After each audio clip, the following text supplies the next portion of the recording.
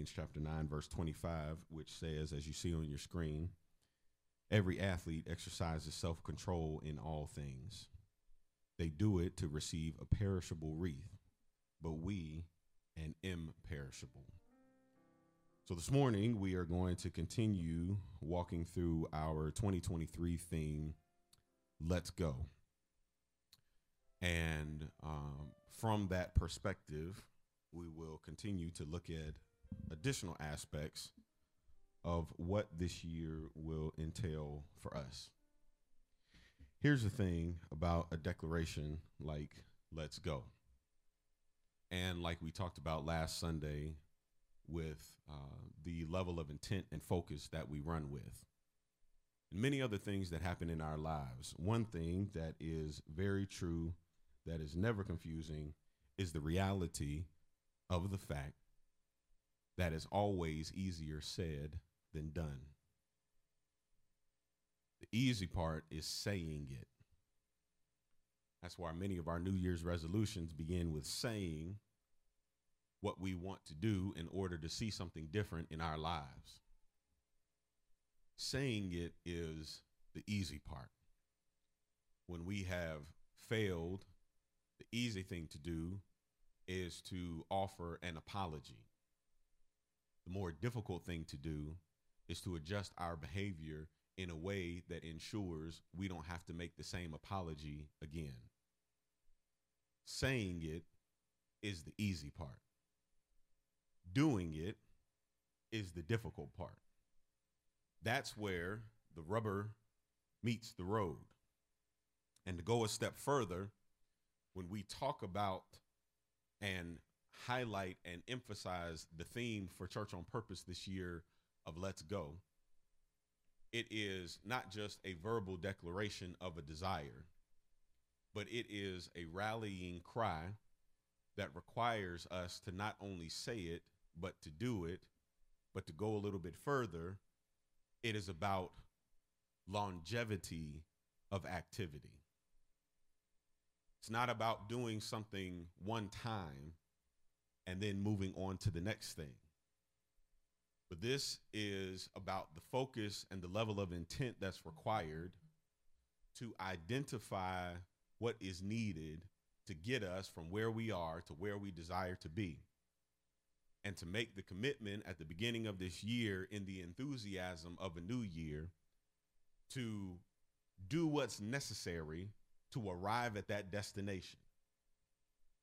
And what we oftentimes overlook is the truth that it is not the major decisions in our lives that make the greatest impact. It is not the major moments of our lives that determine our destiny, but rather it is the small incremental actions that are taken day after day after day that end up ultimately leading us to the end. I've mentioned this before in the past on several occasions, but this concept is communicated probably the best that I've seen it in my time through the book by a motivational writer and author, Darren Hardy, the book called The Compound Effect.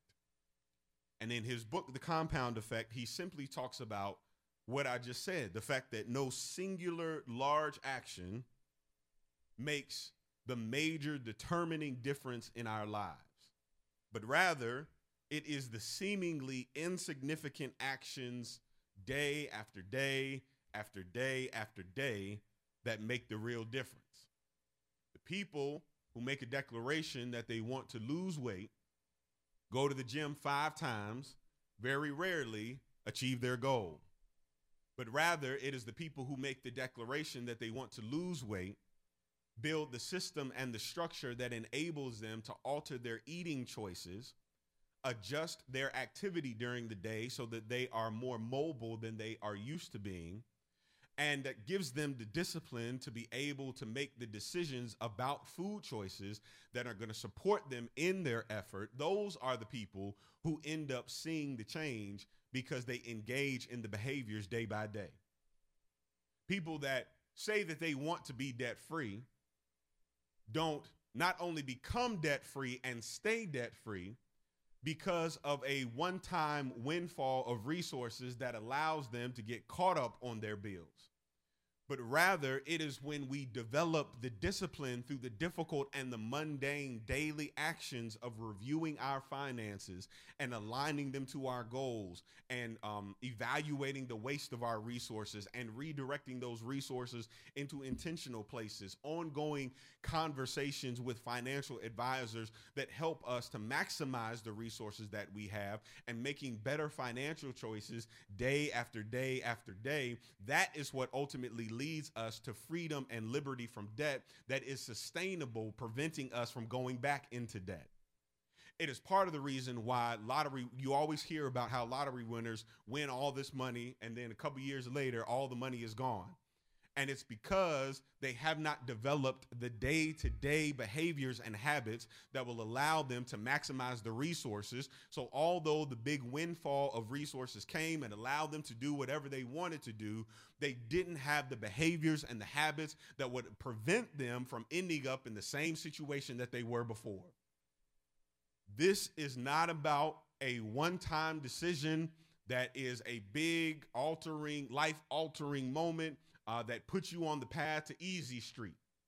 But this is about the very real requirement and necessity of first identifying the daily behaviors that we need to engage in order to achieve the goals that we have established for ourselves and for our lives.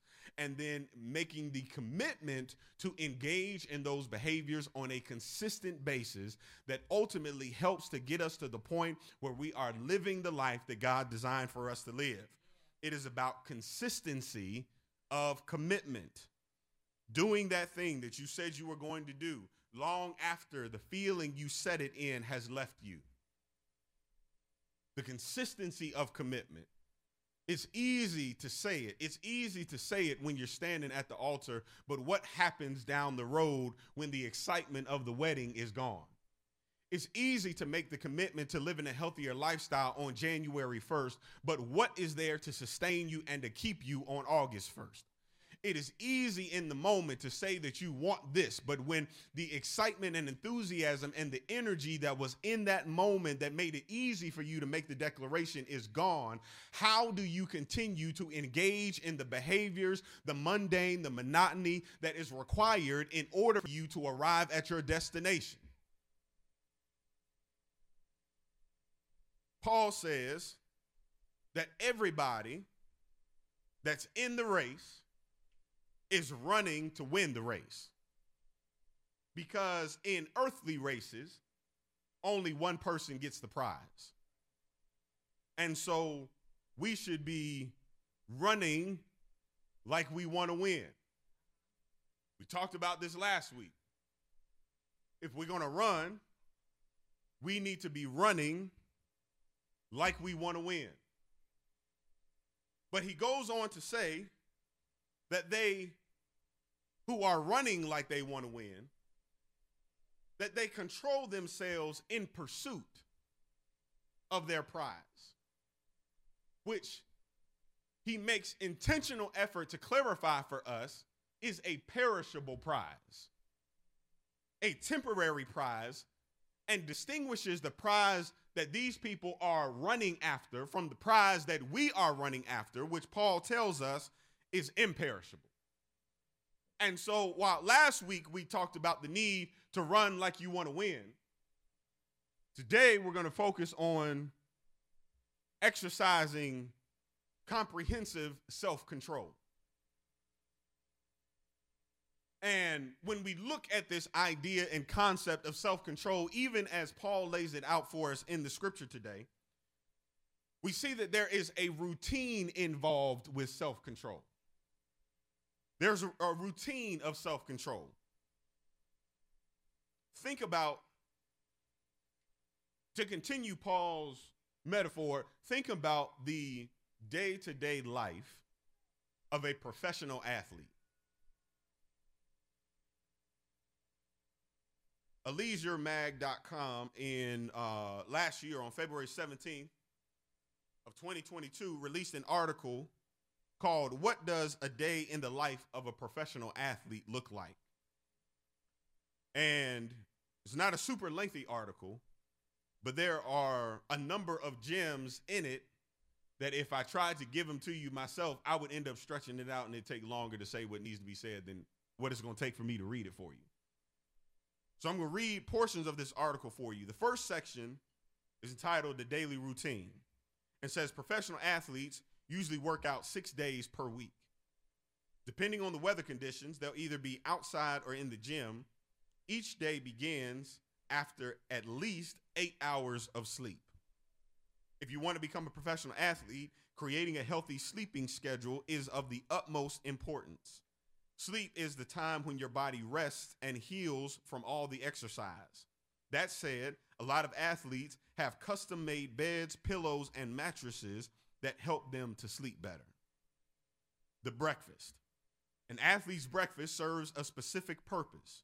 It provides fuel for their bodies and keeps them hydrated for the upcoming training session that comes almost right after breakfast. Therefore, proteins, carbs, and supplements can almost always be found in an athlete's breakfast. However, breakfast must also be light so that it doesn't hinder the workout. Morning training session. Morning exercises are usually endurance training that improve an athlete's stamina. That includes walking, stretching, jogging, and sprint runs. It all depends on the athlete and the sport they're preparing for. In most cases, it's the coaches that prepare a workout routine for athletes every day, so you never really know what to expect. The lunch. Lunch comes right after the morning training session, which is the time when athletes are the most hungry. A well-balanced meal is what's needed. You can usually find fish, eggs, steak, fruits, vegetables, pasta, and a lot of salad in a typical athlete's lunch. Preparing food and dishes comes down to personal preference, but it's important for athletes to intake all the nutrients that their body needs as they tune it to perfection. Power nap. Napping is not something you'd expect from professional athletes to do, but a lot of them actually do it. Power naps are crucial because you must let your body rest at least for a little while. A 20-minute power nap is usually enough to let your body rest after a long day of working out, especially when there's more workout awaiting you. Afternoon workout and dinner. Afternoon workout routine is the toughest one. This is where all the hard work actually happens. Again, what the routine looks like depends on the athlete, but in most cases, exercises consist of sled pulls, blocks, acceleration runs, plyometrics, and so on. Unfortunately, the more tedious the workout routine is, the better the results are. After workout comes dinner. A balanced diet is crucial for athletes, so even dinner must be plentiful and nutritious. Some athletes go out with friends after that, but they are not allowed to drink or smoke because it can negatively impact their health, workout, and results. Closing words. The life of a professional athlete does seem glorious when you watch them on TV or online. However, what happens when you don't see them is what makes a professional athlete in the first place. That means tons of workout and tons of sacrifices. This is their commitment, their dedication in pursuit of goals that they have selected for themselves, goals that are apparently valuable enough to them to be willing to make the sacrifices required. Here's the question for us today. What does a day in the life of somebody pursuing the imperishable prize that Paul was talking about look like?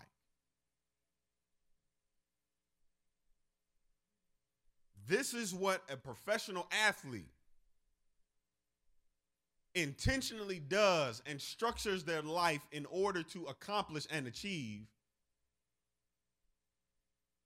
How do we measure up with how we are managing, stewarding, organizing, structuring our lives in order to achieve the goal that we said that we desired and obtain the prize that has been promised to us? Crazy thing about it is that at this time that Paul is writing, we mentioned last week that he utilizes this metaphor of athletics because he knows that the Corinthians are familiar with not only the competitions themselves, but the training regimens of the athletes, because there in Corinth, every 2 years is held the Isthmus Games, the Isthmian Games. And these particular games, similar and second only to the Olympic Games, which are held every 4 years in Olympia, these games are a major celebration within the community. As a matter of fact, these games are a part of larger religious celebrations. They are each specifically held in honor of a specific deity. So in Corinth, the Isthmian Games were held in honor of Poseidon. And in Olympia, the Olympic Games were held in honor of Zeus. And so the athletes' participation in the games is actually an act of worship. The way that they perform in the games is an act of worship to the deity that is being celebrated during that particular festival. And so they prepare in Corinth for 2 years to make sure that their presentation and execution on game day honors the deity that they are worshiping. For the Olympic Games, 4 years of daily sacrifice and discipline and commitment and investment in order to perform on a single day.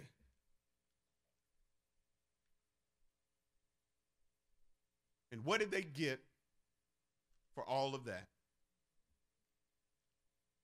The routine of self-control leads to the reward of self-control. Because Paul goes on to say in that verse that they do this to obtain a perishable reward, a wreath. The winner of the race would be presented with a wreath crown that they would be able to wear on their heads that would be made out of, in this case, after Rome came in and took possession of the area, they adjusted the crown of the Isthmian Games to a crown of made up of pine. And so these individuals are dedicating themselves to preparation for the race that they have to run for 2 years to get some twigs that have been twisted together to put on their head that would clearly not last, and after only a few days would begin to shrivel and wither and wear out. Now, you might say that they also would receive admiration from the masses, and that's true. But admiration from the masses is also temporary. You might say that they would receive recognition all throughout town and that their name would be recorded in various places. That would be true. But even those recognitions and celebrations are temporary. Paul tells us that we do it for an imperishable reward, that the self-control that we exercise and that we demonstrate in our lives is not for something that is going to be here today and gone tomorrow. That we are not adjusting our lives and disciplining our lives for something that isn't going to last. But the fruit of what we do is a reward that never grows old. It is for a reward that will last beyond everything that we see around us. It is a reward that will last longer and far beyond any gold or any trophies or certificates that you've already received. It is a reward that will last longer than the vitality of your body and the strength of your muscles. It is a reward that will last even beyond the memory of your own mind. The reward that we are pursuing is an imperishable reward. In 1 Peter chapter 5, Peter says, "And when the chief shepherd appears, you will receive the unfading crown of glory." Where the runners in the Isthmus Games and the Olympic Games would receive crowns that after a few days would be faded and brittle and broken. We are in pursuit of a crown, Peter says, that will never fade. In John chapter 17, verse 24, Jesus prays this prayer for his disciples. He says, "Father, I desire that they also whom you have given me may be with me where I am, to see my glory that you have given me, because you loved me before the foundation of the world." The reward that we are receiving is one that will never perish, that will never grow old, that will never grow stale, that will never fade, that will never falter. In Philippians chapter 3, verses 20 through 21, the Apostle Paul says, "But our citizenship is in heaven, and from it we await a Savior, the Lord Jesus Christ, who will transform our lowly body to be like his glorious body by the power that enables him even to subject all things to himself." In 1 Corinthians 15, 42 through 44, he says, "So it is with the resurrection of the dead. What is sown is perishable. What is raised is imperishable. It is sown in dishonor. It is raised in glory. It is sown in weakness. It is raised in power. It is sown a natural body. It is raised a spiritual body. If there is a natural body, there is also a spiritual body." 2 Corinthians chapter 5, verses 1 through 4, Paul says, "For we know that if the tent that is our earthly home is destroyed, we have a building from God, a house not made with hands, eternal in the heavens. For in this tent we groan, longing to put on our heavenly dwelling, if indeed by putting it on we may not be found naked. For while we are still in this tent, we groan, being burdened, not that we would be unclothed, but that we would be further clothed, so that what is mortal may be swallowed up by life." The prize that we are in pursuit of, that will never grow old, that will never experience pain and fading, is a brand new glorified body that is crowned with the crown of righteousness. And what that means is that what we're in pursuit of is a body that will never feel pain, a body that will never know hurt, a body that will never know fear, a body that will never know brokenness, in a relationship with God that will never be interrupted. Because when we take the crown of righteousness and have it put on our imperishable bodies that will never die, we are guaranteed an eternity in the presence of God, because our new bodies grant us eternity. But it is the crown of righteousness that he places on our heads that ensures that every time God looks at us, he doesn't see our faults and our failures. He doesn't see the sins that we committed. He doesn't see our disobedience and our disagreements. He doesn't see our faults and our failures and our limitations. But when he looks at us, he sees the righteousness of Christ as he hung on the cross, took the penalty for our sins so that we could be with him forever. The prize that we're after is an imperishable one. We don't do all the things that we do for no reason, but the prize that we are in pursuit of is worth the pain. That is the declaration that every athlete has to make up for themselves if they are going to be able to compete at the highest level. They're going to have to realize that in order to obtain the prize that is before them, that there are many days of pain for a brief moment of celebration. We have some track athletes in the room, some twins that I heard are pretty good. Plan on seeing them this track season.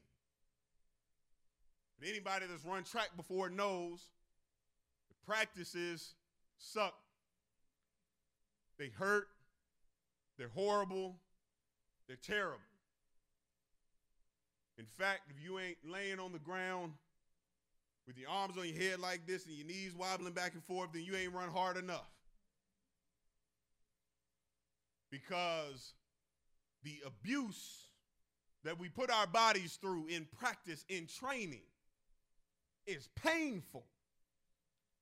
But we are willing to do it because we believe the prize of victory is worth the pain that we have to go through.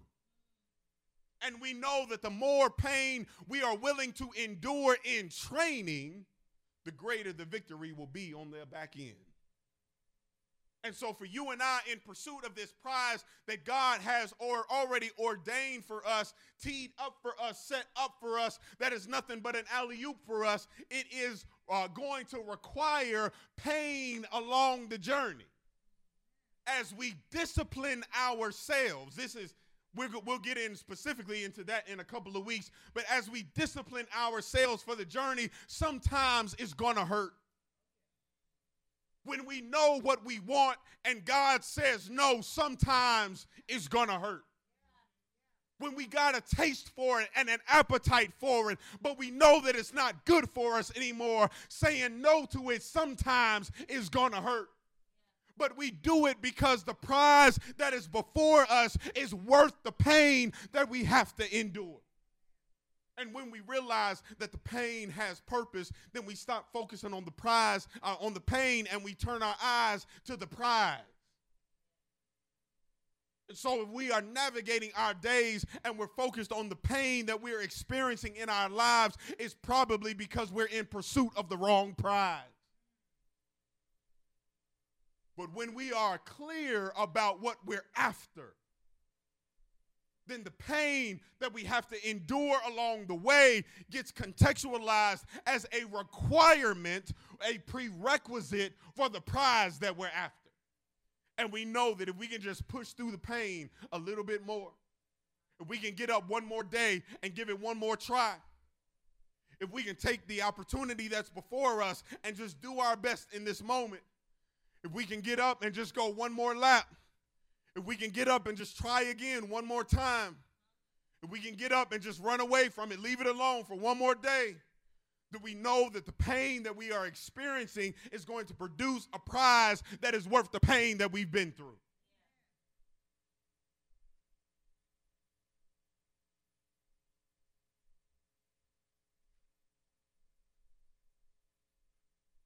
There is a routine, self-control that is required for our lives. But that routine of daily activity and engagement,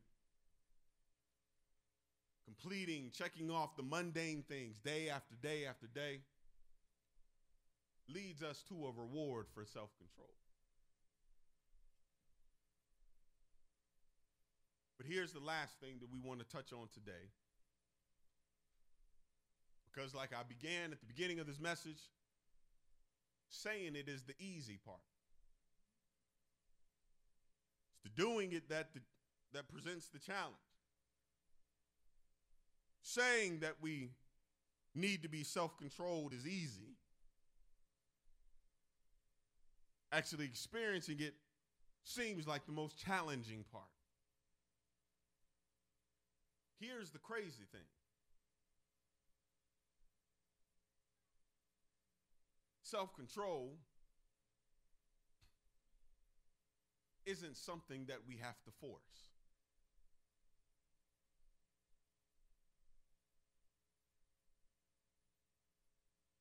And here's why I say that. Because Scripture says that.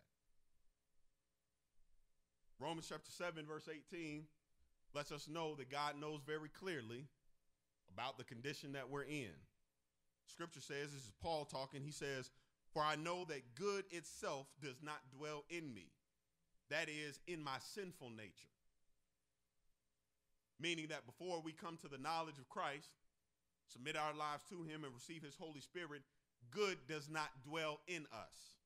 He goes on to say, or I have the desire to do what is good, but I cannot carry it out. In our sinful nature, we are incapable of consistently carrying out what is good.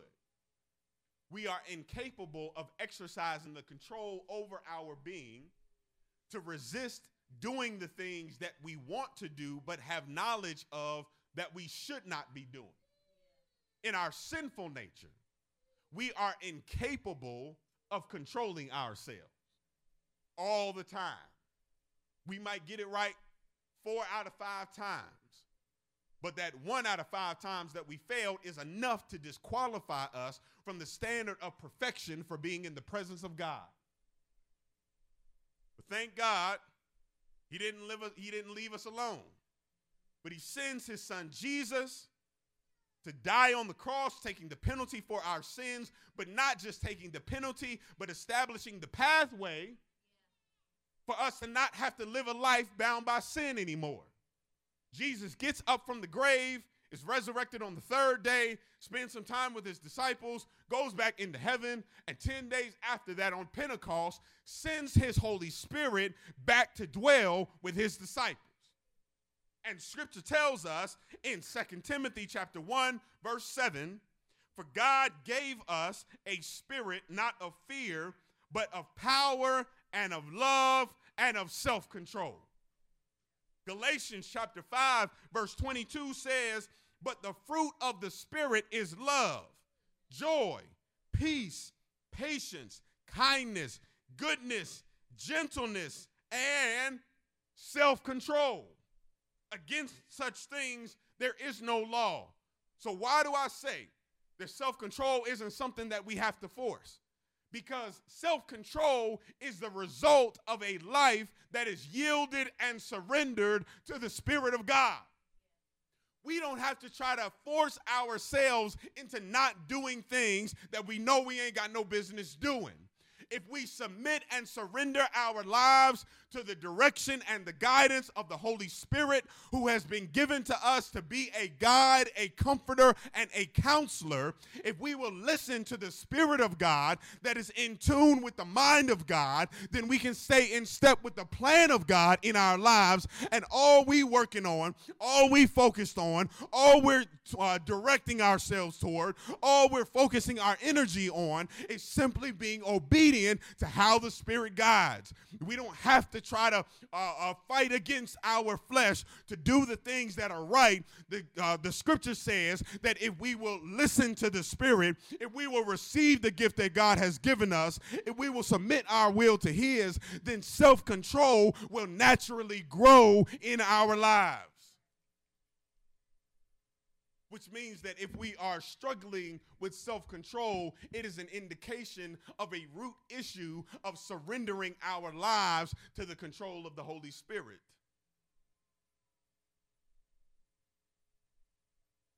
If we are finding it difficult to do the things that we know are in alignment with God's plan and finding it difficult to stop doing the things that we know are out of alignment with God's plan, then that means that the root issue of that is the submission of our lives, our will, our hearts to the Holy Spirit's guidance. Because here's the thing, Paul makes it a point to say that these athletes exercise self-control in all things. And so it doesn't matter if you manage your time right, if you're mismanaging your finances, you still aren't able to do everything that God has planned and desires for you to do. Self-control has to be exercised in all things. We are to be good stewards of our entire lives. And if we try to do it in our own effort, in our own energy, by our own willpower, our power is not enough to overcome the temptations and the desire and the hunger of our flesh. But when we have surrendered and yielded our spirit to God, then we are assured that as we seek his kingdom and his righteousness, listen to his Holy Spirit, then self-control will be a natural result automatically produced in our lives because we have surrendered to him. Jesus was not crazy when he said that if you simply seek the kingdom and my righteousness, then all of these other things will be added to you, will be taken care of, will be checked off.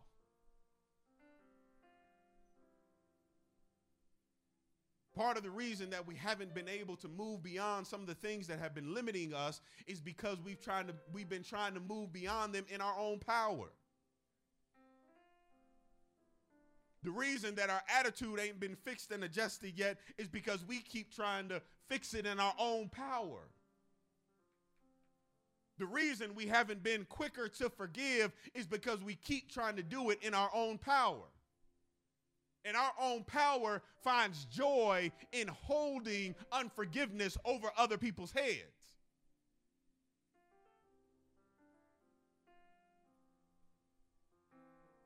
The reason that we haven't made progress in the area that we desire is likely because we've been trying to do it in our own power.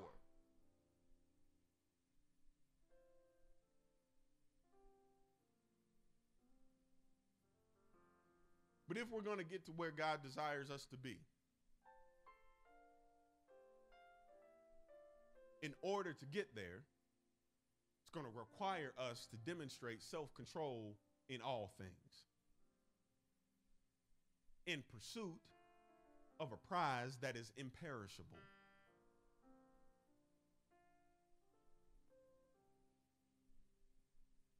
If we try to do it in our own strength, it's just simply not going to work. We will always end up short.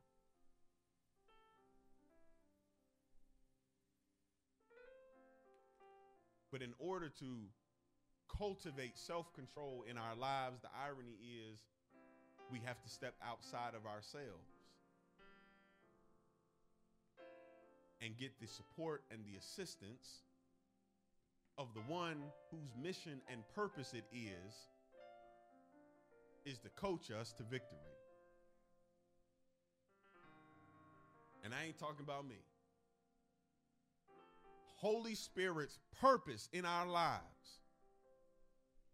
is to coach us in pursuit of the imperishable prize, to lay out the training regimen, to provide the accountability,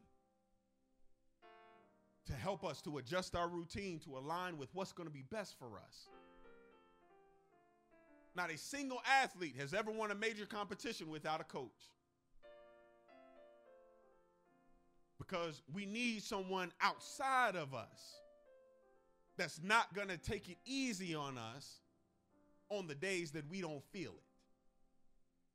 We need somebody outside of us that don't care about how we feel, that knows where we're trying to go, and is willing to push us beyond our feelings into our purpose. And the only one that is with us 24 hours a day, 7 days a week, 365 days a year, when we're in public and when we're in the dark in our closet, is the Holy Spirit. And when we listen to him and submit to him, then we can see the development of the self-control in our lives that is required for where we're going. So let's go. Let's run this year like we want to win.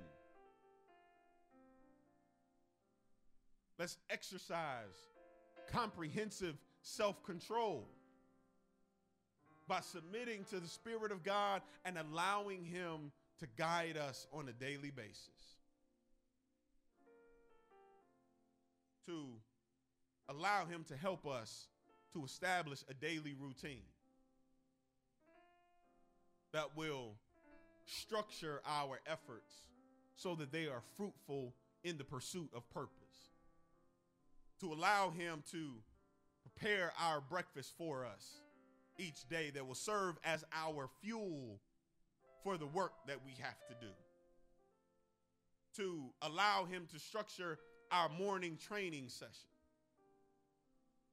where he puts together a plan that will help us to build the endurance that is necessary for the journey that we're on. Let him prepare our lunch with all of the needed nutrients that are required to keep us strong and healthy in pursuit of the prize. And that will fuel us for the work to come. Allow him to provide us with rest along the journey so that we can be recharged when we are tired and weary, and be refreshed to be able to get up and to go again. Let him organize and orchestrate the afternoon workouts and training sessions that are the hardest parts of our journeys. When we allow him to orchestrate them, then we can be sure that no matter how hard, no matter how difficult the season is, that it is training and preparation, that it is making us better, it is equipping us, it's building us up and not breaking us down. Allow him to pair us with the dinner that's going to refill us and refuel us and restore us, and give us what we need to continue towards the journey and the prize that he has for us. Let's go. Let's go, but let's not go alone. Let's go walking in step with the Holy Spirit, so that in pursuit of the imperishable prize that Jesus has awaiting us, we can exercise the self-control that's necessary to get there. Father, we thank you for the opportunity to be able to run this race of life.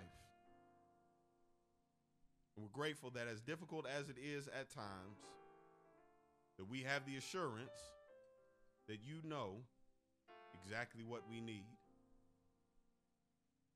Lord, as we prepare to continue running the race this week, help us, Lord, to begin by submitting to your Spirit, surrendering our plans and our goals and our strategies to what you have for us, knowing and believing that you know exactly what we need in order to be equipped to arrive at the wonderful prize that you have in store for us. I pray, Lord, that as we surrender to you and as we dig into your word, that you would connect the dots and clarify the image of the beauty of the prize that you have awaiting us in eternity. That the value of the prize would be elevated in our lives in such a way that it would be worth the pain that we have to go through. That when we want to give up, we would remember the prize. That when we want to throw in the towel, we would remember the prize. That when we just don't want to do it because we don't want to do it, we would remember the prize and find the fortitude to get up and to keep going. Because, Lord, what you have in store for us is worth everything that we have to go through before we get it. So, Lord, help us to accept and embrace our responsibility on this journey. That we would not accept excuses for ourselves about why we haven't done what we need to do and why we need to do what we don't need to do. Help us, Lord, to release the excuses, embrace the responsibility, and engage in submitted and surrendered partnership with your Spirit, that day by day, our lives can more align with your will and your plan for us, and we can bring you honor and glory as we pursue the imperishable prize that awaits us. We thank you, God, for not leaving us on this journey alone, but for going with us, being our trainer, our coach, our support, our biggest cheerleader. We want to make you proud with the way that we run the race. Thank you, Lord, for your love and for your presence as you continue to be with us. Go with us and guide us in Jesus' name. Amen.